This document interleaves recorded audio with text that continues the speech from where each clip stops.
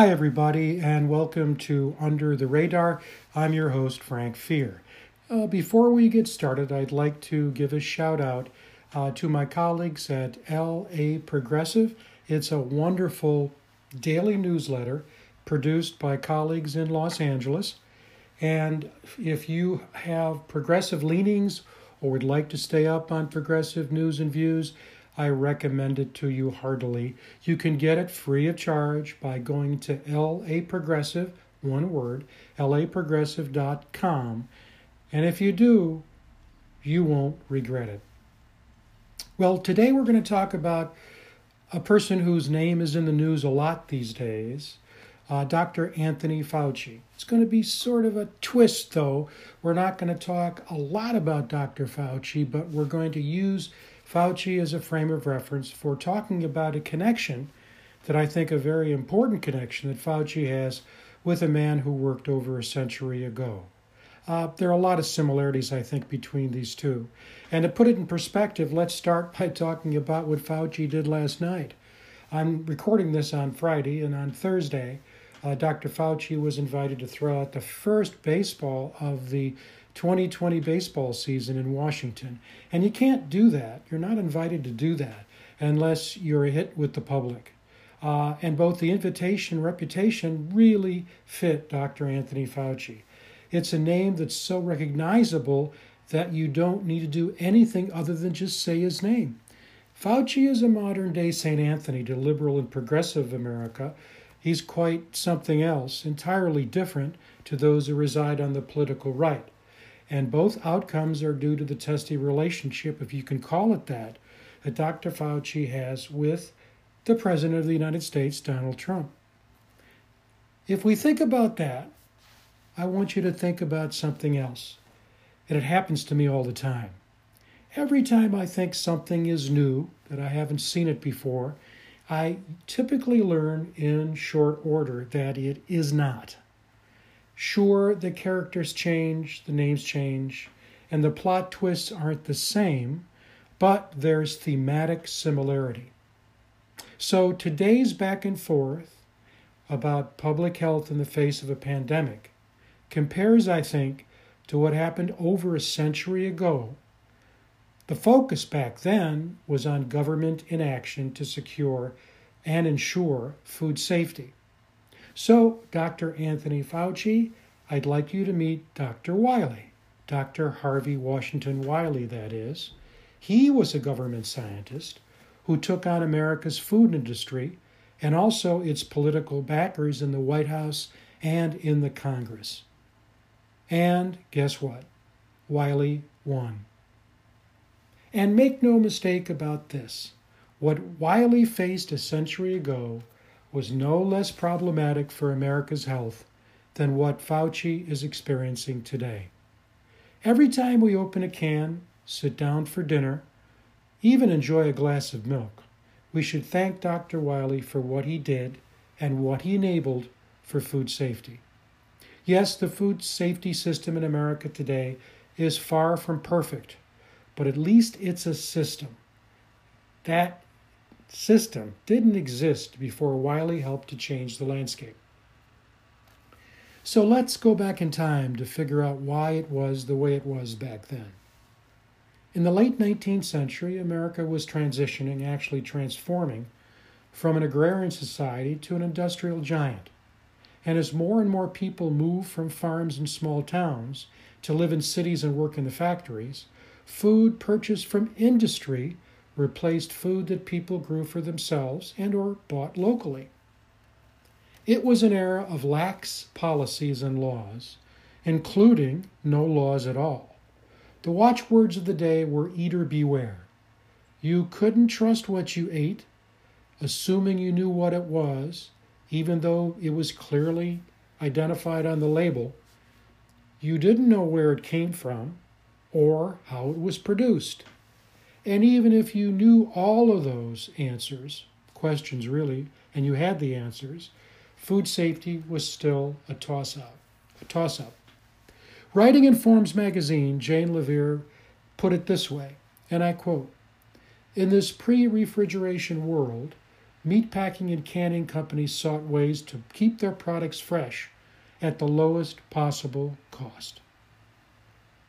And so regularly processed products included untested chemical preservatives.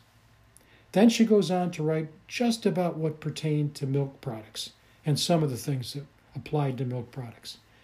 Quote, milk was diluted with water and then sometimes whitened with plaster of Paris or chalk to get rid of its bluish tint.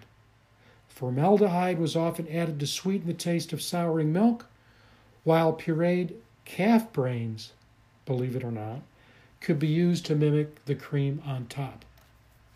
President Teddy Roosevelt became aware of the problem firsthand during his field experience with the troops in the Spanish-American War. Soldiers often found a surprise when they opened their rations.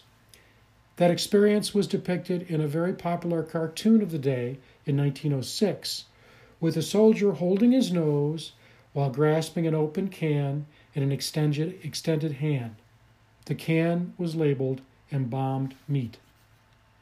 But despite having a national problem that was readily apparent, nothing major was being done about it. The challenge was clear. Without rules, regulations, and public agencies to serve as watchdogs, no counterweight existed to protect the public from unscrupulous food producers. Consumers needed to eat, of course, but the price of food cost more than dollars. For the public, it was a draconian bargain. Enter Dr. Wiley, whose government position was chief chemist in the U.S. Department of Agriculture. Long concerned about food safety, he spoke out and wrote extensively about what he considered to be an unacceptable situation. Then, in 1902, Wiley made headlines when he began a human subject study. In his research, he recruited 12 volunteer men, fed them a diet exclusively of quote-unquote stuff he found off the shelf, food in other words, and monitored their health status. You can imagine what he found. The group became known as the Poison Squad, so named because the food they ate included a variety of chemicals used by manufacturers to process and preserve food. What chemicals? Borax, arsenic, lead, and others. Producers use those additives to keep food fresh and to make manufactured products look and taste like the real thing, like butter and green beans. Wiley's study was one of the numerous things he did to bring food safety to the public's attention. Over time, he became a master of public relations, realizing that science, as vital as it is, wasn't enough. The public needed to be educated, they needed to be engaged, and rather than delegate that work to others, Wiley did it himself. So over time, he became a credible and trusted source with the public, just like Anthony Fauci. And, just like Fauci, he began butting heads with bosses in his own agency and those on Capitol Hill, including from time to time with the president. But none of that deterred Wiley from persisting. And thankfully, he wasn't a lone wolf.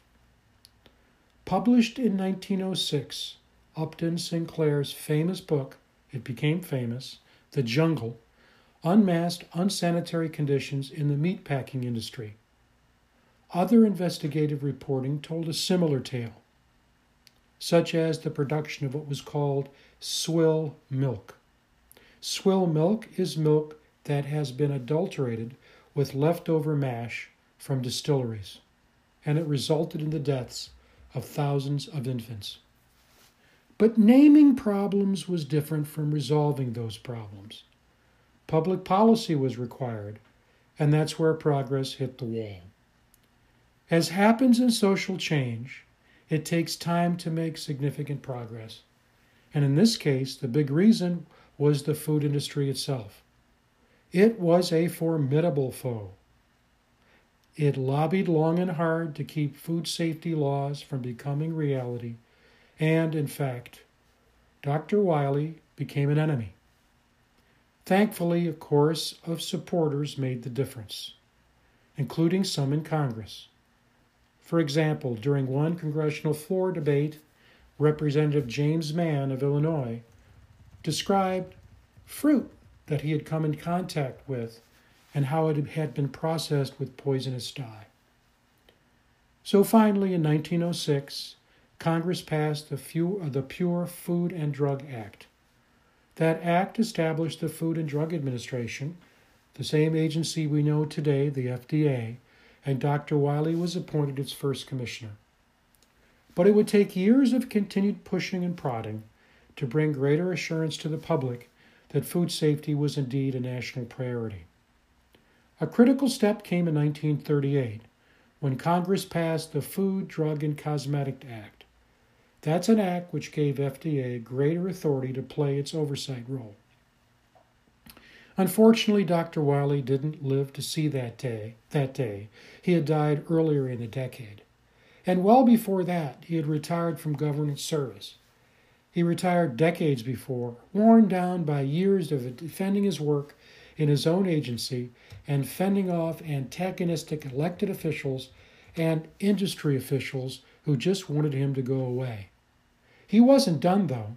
In 1912, Wiley became a director at Good Housekeeping, an organization with a history of product testing. There, Wiley was able to connect his primary passions and interests, food science, food safety, and public education, and he was able to do it in a supportive environment. The Good Housekeeping Seal of Approval, which was established in 1909, was a very important platform for serving the public good and enabling Dr. Wiley to continue his work. For those who believe that Dr. Fauci faces a unique set of challenges today, he doesn't. They're challenges, of course, but they aren't unique. And there's every reason to believe something else. Just as Fauci succeeded Wiley, there's a very good chance that Fauci himself will have a successor too. What else can you expect when big money and big-time politics are involved? But rather than focus on what may or may not happen in the future, let's take heart in what already has. And I'll bet that if Dr. Wiley were alive today, he'd go up to Dr. Fauci, extend his hand, and say, "Good job, Tony." You've been listening to Under the Radar with host Frank Fear. I hope our paths will cross again very, very soon.